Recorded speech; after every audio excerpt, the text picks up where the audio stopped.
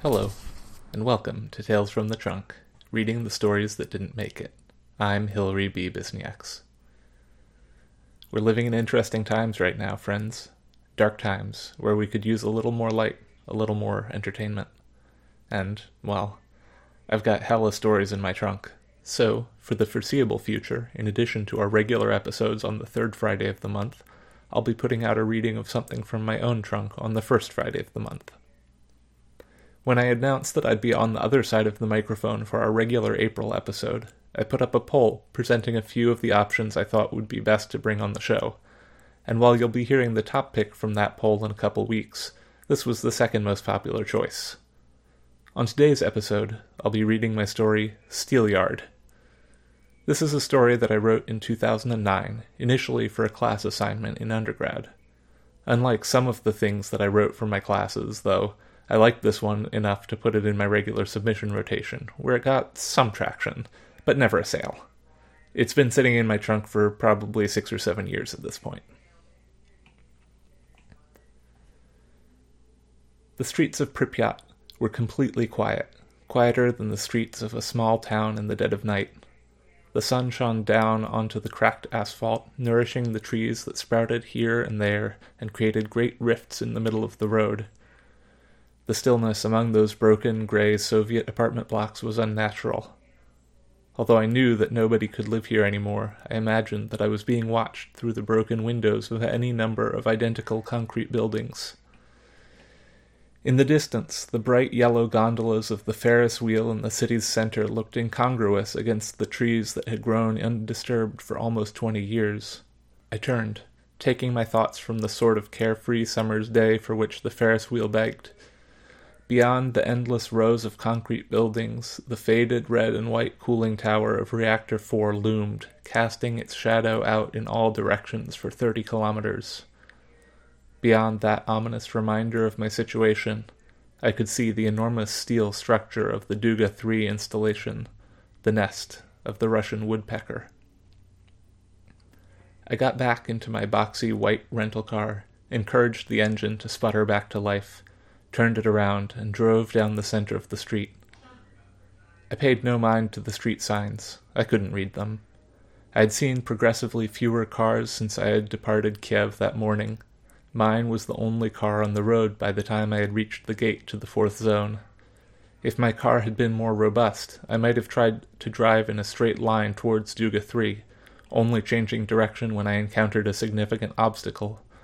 But my pathetic little Yugo seemed to struggle to get out of first gear on a flat road, and I thought the engine might fall out if I tried to take the car over the curb. The Russian woodpecker was the first thing that I remembered about my father. He had been obsessed with the tapping signal that had started playing merry hell with shortwave radio signals a few years before I was born. He would sit in our dimly lit basement for hours, one hand on the tuning knob of his ham radio, the other hovering by a reel-to-reel tape recorder, scanning the airwaves for that well-known interference. Once he found it, he would turn on the recorder, capturing maybe a minute of interference. After recording for a short while, he would turn off both the recorder and the radio, rewind the tape, and then listen to the recorded signal for hours, taking illegible notes on a legal pad. He rarely read to me, leaving bedtime stories to my mother. If he did read to me, it was always something from one of the newspapers that he would tack to the walls of the basement, stories about Roswell or the Bermuda Triangle or communist involvement in the new Macintosh computer.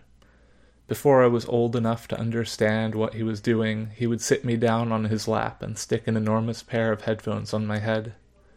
We would run through radio frequencies, moving up or down the dial as soon as he was sure he wouldn't hear the woodpecker. "Simon," he would say when we found the quick pulse of that mysterious signal, "they keep saying that this is just those damn commies keeping an ear out in case we shoot nukes at them, but don't you believe them." When I grew older and had some inkling of what all his words meant, I asked him what the signal was. "It's a plot, a code people can understand subliminally. I don't know what it means yet, but I'm gonna find out." It was only later that I learned the meaning of all the words that my father used when he sat with me in that dim room. At the time, I mostly just nodded. He had such a serious tone when he talked about the woodpecker. Even before I understood everything that he said, I knew that it was important. I would walk around muttering the remembered syllables of those words that I didn't understand, trying to figure them out by the simple act of repetition. One day, my father had a breakthrough. He had been in the basement all afternoon, yelling something about being onto something when my mother had called him for dinner. I was pushing my peas around the edge of my plate, trying to spread them out so that it would look like I had eaten enough to warrant a slice of cake, when a shout from the basement startled me and my mother. A few seconds later, I heard my father run up the basement stairs. He stopped for a moment after coming into the kitchen and hunched over to catch his breath. He was clutching one of his yellow legal pads, and he began to wave it excitedly as soon as he stood straight. I did it! I found what they're at! It was a code. I was just looking at it wrong. The code wasn't just in the pulses like I thought. It's also in the frequencies that the pulses are on. Here, take a look at this. At that, he stopped waving his legal pad and gave it to my mother. Although he had written it himself, he started reading it over my mother's shoulder, muttering words here and there. Socialist States of America, glory, Gorbachev, world socialism. This settles it, he said when my mother finished reading. I knew that those damn commies were trying to brainwash us with their propaganda, but now I have some real proof. With that, he snatched up the legal pad and returned to the basement. In the distance, I could hear his faint CQ, CQ, as he hit the airwaves to tell his friends that he had made an important discovery and needed to meet with them in person to tell them about it. I had seen some of his friends before. They were men in overcoats and felt hats, who kept their collars popped up around their ears even in the summertime, and were always trying to look in every direction at once. Never before had I seen so many of them at one time, though. A few days after my father made his discovery, they began trickling in, all with the same hunted look on their faces. As they arrived, they were ushered into the basement. It must have been packed down there. Once all of them had arrived, my father told my mother not to disturb them unless it looked like the Fed's alphabet soup were all about to knock down the front door at once. Then he shut the basement door and locked it. I was asleep long before the last of his friends left. A week later, he took me down to the basement and showed me a map of the Soviet Union that he had unfolded on a table. This, he said, pointing at the western edge of the map, is where the signal is coming from. The woodpecker's nest is somewhere north of Kiev. If I'm going to believe the Feds about one thing, it's this. You know they have all sorts of planes and satellites taking pictures all over the world, and they say that there's a damn huge antenna somewhere around here. That's where the woodpecker's coming from. Some of my friends are going to help me out. They say they can get me through the Iron Curtain. From there, I can get to the antenna and shut it down. It's the only way. Otherwise, the whole world is doomed. We'll all turn into a bunch of commies, and then what's left of the free world will fall. Maybe I can even make it broadcast a new message in the other direction. I'll have to talk to the boys about it, but maybe they can help me work something out. I bet that if I could get it to transmit a different message in the opposite direction, I could end the war and get those commies to give up. They'll be begging us for mountains of greenbacks. My parents fought a lot in the next few weeks. I had heard them argue before. Usually it was taxes or the mortgage or something else with money that cleared up in a few days. But this time they yelled at each other for almost a week straight. Then they stopped yelling. They stopped talking altogether. Finally, my dad packed his suitcase, called a cab, and left in the middle of a cool April day. My mother acted like nothing had happened for more than a week.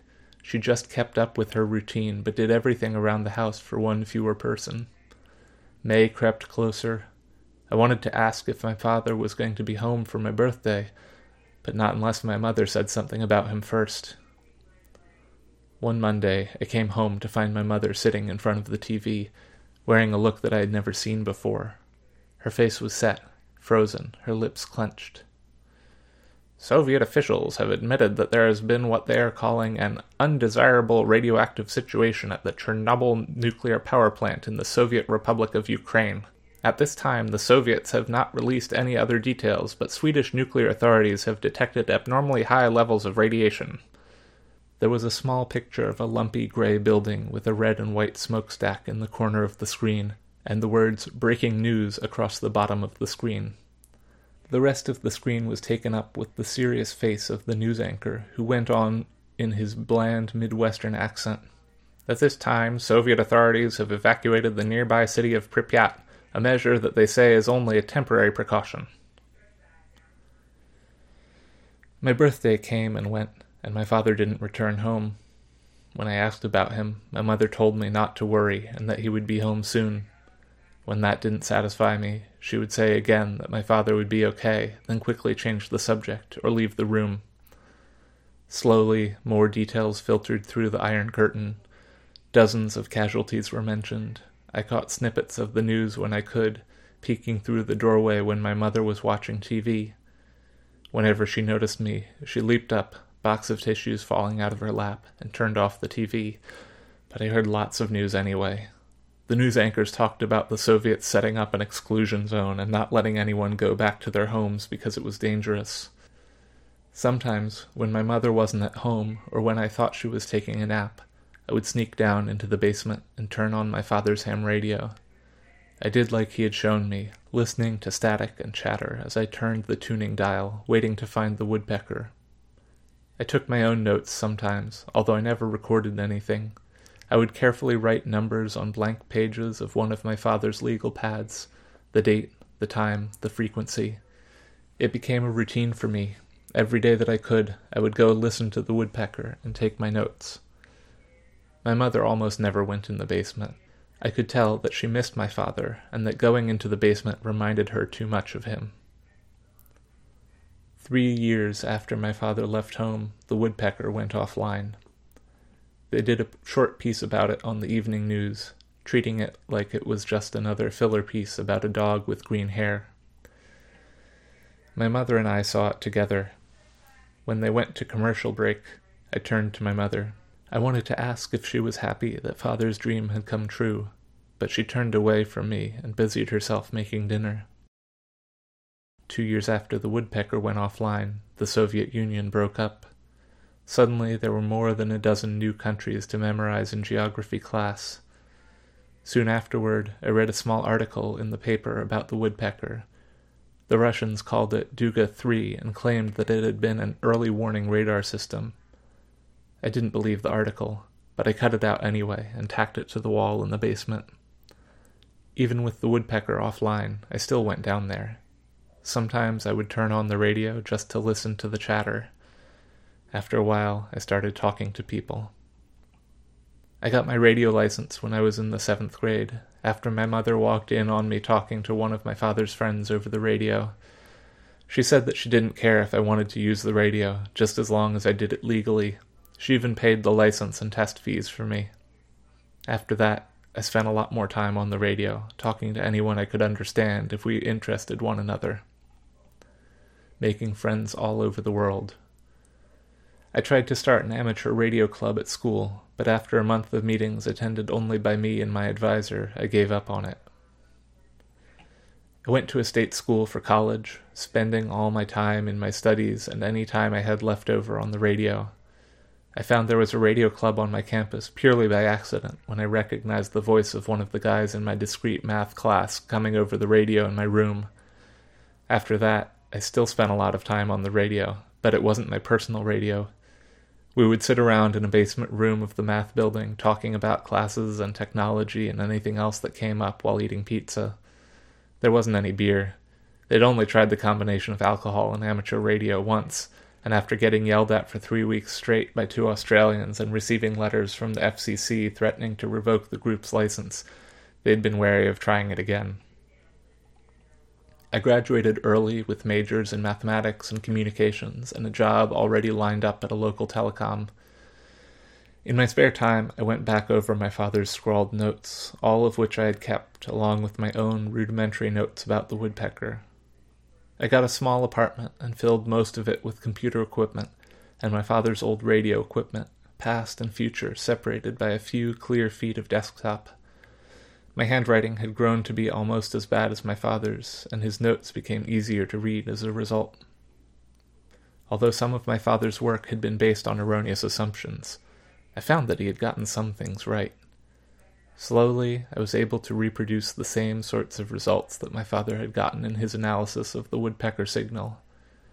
I transferred all of his old recordings onto my computer and analyzed every peak and valley, running it against the frequencies that he had been listening to when he made each recording. After several months of sleepless nights and naps during coffee breaks in the day, I finished writing a program that could decode the signals from the woodpecker reliably and store the text of the message for perusal at a later date. The stress of my day job sitting in a cubicle crunching numbers for the local telecom and my nighttime work programming started to take its toll. I was falling asleep as soon as I got home after work, waking up in the dead of night, working on my program and crashing again a few hours later, only to wake after another few hours to return to the office. One evening, I awoke to a familiar tapping coming from the speaker of my ham radio. I had made it all the way through my microwave dinner and had turned on my radio in order to talk with an acquaintance who said that he lived in a former Soviet bloc country, but I hadn't gotten hold of him before weariness had overtaken me. It took me several moments to recognize that the tapping pulse was coming from my radio rather than an old recording on my computer, but as soon as I discovered the true source of the sound, I sprang into action. Memories drifted through my mind as my computer recorded a quarter-hour's tapping. Once I was satisfied that I had a large enough sample to allow for repetition, even in what I thought to be a reasonably long message, I set my computer to work analyzing the signal and went to bed. In the morning, I was confronted by one message repeated across dozens of screens of text. Still alive. I thought about those two words all day at work, to the point that I found myself typing them over and over when I stopped concentrating on the work I was supposed to be doing, trying to extract their exact meaning through simple repetition. When I returned home, I turned on my radio and began scanning the airwaves. After a few minutes of searching, I found the signal again and made a quick recording, only a minute this time. If it was the same signal, then even that would be a bit of overkill. I ate a hasty dinner while my computer mulled over the signal and dropped a forkful of instant mashed potatoes in my lap when it chirped to let me know that it had finished. The screen displayed the same message. I returned to programming, twisting and reverse engineering the code that I had already written so that I could encode my own message into woodpecker-like taps. I didn't sleep that night, but by the time that I had to leave for work in the morning, I had encoded the question, "Who are you?" into a repeating signal and had set it to transmit on the radio frequency that I thought the originator of the woodpecker signal would be most likely to pick up on. I could hardly concentrate on my job all day. Those times when I wasn't speculating on all the possible replies that I might receive, I was thinking about how I could streamline my communications with the woodpecker. I left work early and rushed back to my apartment to stop my own signal and scan the airwaves. Rather than simply scan through all available frequencies, I opted to try only those frequencies where my father and I had encountered the woodpecker before, and soon met with success. I waited impatiently for my computer to decode the message. When it had finally finished, I was disappointed by the reply. I am the woodpecker. As quickly as processing speeds would allow, I began to broadcast a new message. Where are you? My reply came the next day, when I left work for my apartment in the middle of the day. 51 degrees, 18 minutes, 19.06 seconds north, 30 degrees, 3 minutes, 57.35 seconds east. I called my office late that afternoon and told my boss's secretary that one of my parents had died, so I wouldn't be in to work for the next week or two while I sorted out various affairs. It was a half-truth. I hung up before the secretary could ask me any questions and began packing. I didn't have a plane ticket yet, but I figured that it shouldn't be too hard to find a cheap flight at the airport. I didn't expect that there could be that many people in a given day who wanted to fly to the Ukraine. I was grateful that the roads within the 4th Zone weren't very overgrown, despite having seen very little use in the 18 years since the explosion of Reactor 4. I had made it out of Pripyat with very little incident, and the road I was on looked to lead straight to Duga 3. I drove slowly, aware that the nearest help was at least 30 kilometers away. Despite my slow speed, the antenna quickly grew larger. Soon enough, I was at the fence that surrounded the installation and could drive no further. I shut off my car's engine and got out to survey the fence. There was barbed wire all along its top, and even without the wire it stood nearly 10 feet tall. Judging by the size of the installation, I thought that it would be getting dark by the time I could manage to get in if I tried to circumnavigate it. Instead, I got back in my car and pulled alongside the gate where the fence was not quite as tall. Not considering how I might get back out afterward, I pulled one of the carpeted floor mats out of the car, climbed onto the roof of the vehicle, put the mat over the barbed wire, and scrambled over the top of the fence as best as I could. I hit the ground harder than anticipated on the far side of the fence and sat for a few minutes, rubbing at my knee where I'd hit it upon my landing.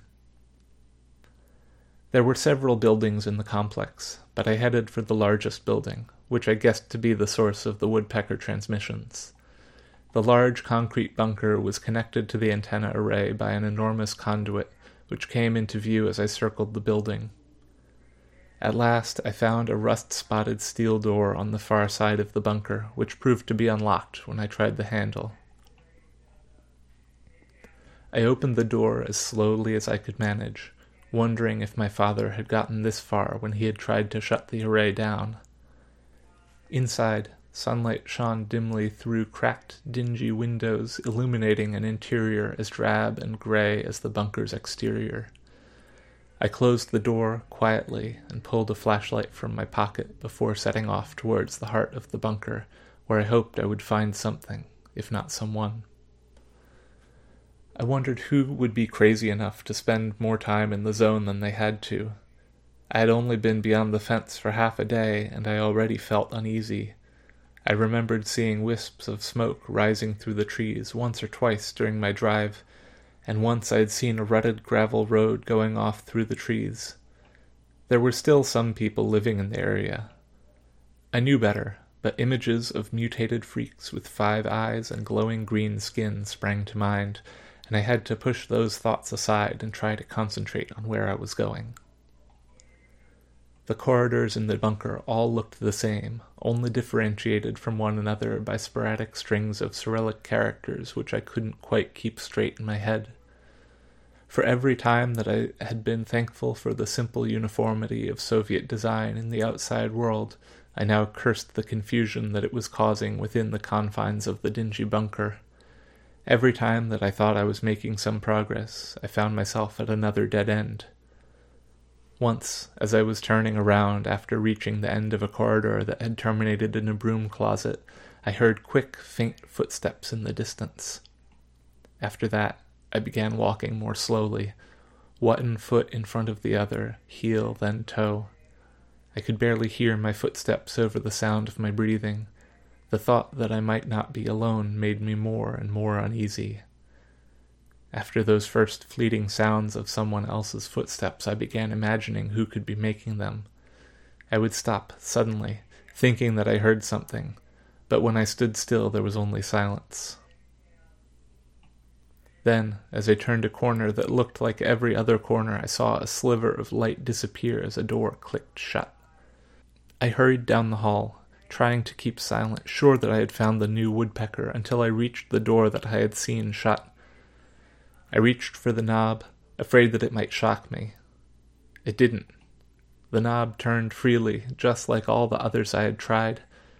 I threw the door open, hoping that the element of surprise would help me escape if necessary. The office beyond was bathed in the cold, flickering light of a pair of bare fluorescent tubes. I stood for a moment, feeling exposed in the bright light, blinking at the startled, middle-aged man who faced me. "Здравствуйте," he said after a moment. "English?" I asked, by way of a greeting. "Da, yes, a little." I was relieved. I didn't know if I would have been able to mime the kind of information I wanted to communicate with him. "Are you the woodpecker?" I asked. Yet. Once I was part of it, but not now. Who is sending the signal, then? Signal? He looked perplexed. Many people send signals. Antennas are a very good place to broadcast from. Many people sneak in to climb them and put up their own antennas. No, the woodpecker signal. It's coming from here. I heard it. I talked to it. He was silent for a moment, then. You talked to Woodpecker? Yes. All that tapping was a code back when this place was crawling with your comrades. Now the tapping is back. He looked uncomfortable.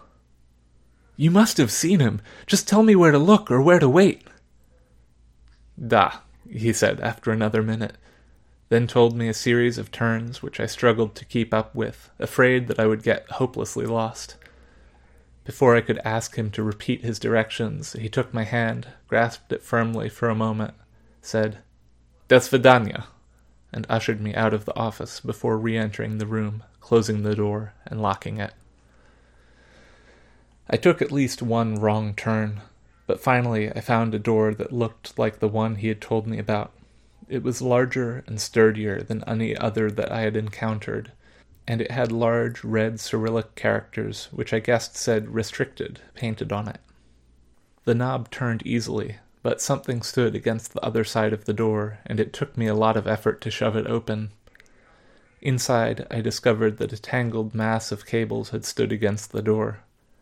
The room that I was in seemed both vast and cramped, an effect that I was sure had something to do with only being able to see a small portion of the space at any one time because of the narrow beam of my flashlight. "Hello?" I asked the stifling darkness, but there was no reply. Still, I walked slowly further into the room, picking my way past tangles of cables. I thought that I could hear a soft mechanical hum as I made progress into the room, but echoes and heaps of equipment made it hard to figure out where it came from. As I neared the center of the room, I could hear the volume of the hum increase, and I thought that I must be near its source. As I swept the beam of my flashlight across my field of view, I saw something that reflected the light back differently. Focusing on the object, I saw an enormous glass jar or tube mounted atop an equally massive computer terminal. I could see the suggestion of a large object suspended within the tube, but I had to get closer to determine its exact nature. Although it was newer than any of the other electronic equipment that I had seen, the computer looked to be quite old, 10 years at least, and maybe as much as 20. Small lights blinked here and there on the machine, indicating to me little, but that it was still running. I studied the switch-encrusted panels on the lower portion of the machine, but soon gave up on their Cyrillic labels and turned my attention to the tube that crowned the whole thing. I think that part of me must have known what was within that jar as soon as I saw it up close, for the object suspended within it had a distinctive shape to it, but my curiosity overtook me. The glass of the tube had collected a considerable amount of dust, and I brushed some of it off with my hand, all the while keeping it illuminated. Then, in the middle of clearing another hand-high swath of glass, I recoiled from the object as it suddenly became terrible to me. Unthinking, I ran through the tangle of wires towards the exit of that room, falling to the floor several times in my haste. Somehow I managed to find my way back to the door of the office where I had met my nameless ex-Soviet guide. I pounded my fist against the door and shouted, my fear turning to rage as I began to form words again. "Answers, damn it! You know something you didn't tell me!" After a while, I calmed down enough to stop banging on the door. I heard soft footsteps, and then, "Are you sensible now?" Yes, just please let me in," I said, my voice shaking. I heard the lock click, and then the hallway flooded with light, making me blink. The man took my arm and guided me into the room, sitting me down on a plain wooden chair. Just as I opened my mouth to start asking loud, angry questions again, his soft voice cut me off. "I worked here, before the government made everyone leave. My commander here was a good party member, Order of Lenin, smart man. We worked to spot missile launches, just like your NATO said, but he thought we could do more with Signal. Not just spot launches, but prevent them. We thought he was...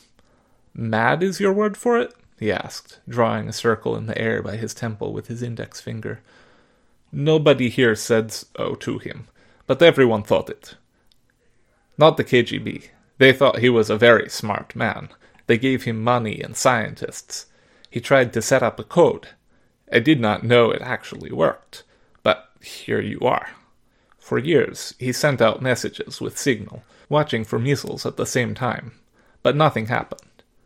KGB wanted to know progress. He always said he just needed more time. Then he thought of a problem with his system. He said that Signal was going through machines. Only machines would read it. He wanted human brains to pick up on it. Then Chernobyl. I left then. Quit. He stayed. Kept Duga running. He had an Order of Lenin. He was very dedicated to the cause. So he stayed until they closed Duga. Always working, I think. After Chernobyl, not many people stayed. My parents did. This is the only place they ever knew, they said. They said they wouldn't leave. Last year, I came back here to keep them company. My wife was not happy. She left me, took our daughter. I said it was my parents. They are old, you know. They cannot do everything for themselves anymore. I am all they have. I came to Duga for the radio this time. I can talk to people here. It is something to do during daytime when Father says he has energy to do everything. When he didn't say anything further, I started asking another question, the volume of my voice rising with each word until I was cut off. When I came back, I could see that Duga was running again. Power was on, and I could feel transmitter broadcasting. I went to main operations room to see what was happening. I had not seen what the commander had done before, not since the accident. I did not know what to do. I did not want to touch anything or disconnect anything. I could not. I am a good man. That would be murder. So I left it alone. Go, now. When it is all done, I will do the right thing. I didn't protest when he helped me out of the chair and guided me down the twisting corridors of the bunker and out into the Ukrainian twilight. We walked to my car in silence, going through a hole in the fence 100 feet from where I had parked. As soon as I got into the car, he turned and walked off into the woods with a final "Do svidaniya." I sat, thoughts running through my head on radio waves and ballistic missiles until I realized that the sun was nearly down. Then I started the car and drove, perhaps faster than was prudent, away from the installation and towards the gate at the edge of the 4th zone, through which I had entered earlier that day. Since my terrified flight from the control room, my mind had been turning over and over the thing that I had seen in that great glass tube. For no more than a second back there, my light had shone upon a human form covered in cables. When I had looked up, it was not some unknown Soviet scientist looking back at me, but my own father.